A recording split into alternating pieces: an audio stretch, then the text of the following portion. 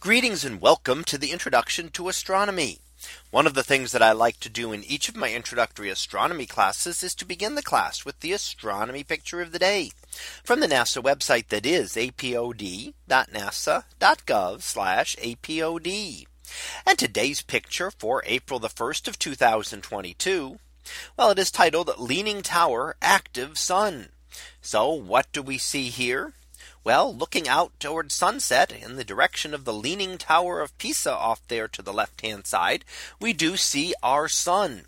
And the sun as it sets will of course change color a little bit as we're looking through more and more atmosphere. So as it gets closer to the horizon, it will look redder and redder as all the shorter wavelengths have been scattered out. What we're also seeing on here are some of the large sunspot regions there, and you can actually see those on the surface of the sun. They're not generally visible to the naked eye, but some very large ones can be seen, especially towards sunset when you're able to actually see the sun. So of course, it's never good to try to look at the sun directly, especially when it's high in the sky, as it's overwhelmingly bright, and you would not be able to see the sunspots in cases like that. But here in this nice image, we can see a couple of those sunspots, and the sun is getting more active now. And in fact, one of these sunspot regions did release a number of solar flares recently that have been striking Earth over the last few days. And that gives us some space weather that causes the aurora.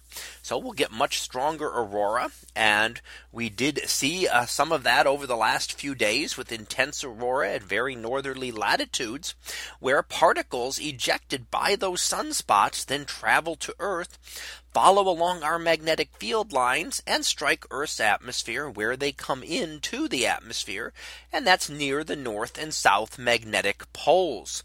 So it'll give us some very interesting views here on Earth. However, these types of flares can be even more disruptive, and that we had a very powerful flare that caused a radio blackout because of the intense amount of energy coming from our sun. When the energy from one of these flares hits us, that can actually disrupt communications for a time. So we can actually get some disruptions as well. In addition to seeing the nice aurora, we can also get disruptions caused when those flares happen to come in the direction of Earth. Now, of course, most of the time they don't. They have to be aimed almost directly at Earth in order to strike us. And the vast majority of the time, there's flares that will go off just off into space in random directions and not come anywhere near Earth. But as the sun gets more active over the next few years, we will see more and more large sunspot regions like this.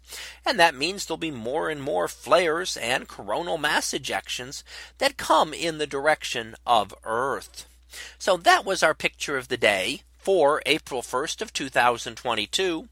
It was titled Leaning Tower, Active Sun. We'll be back again tomorrow for the next picture. So until then, have a great day, everyone, and I will see you in class.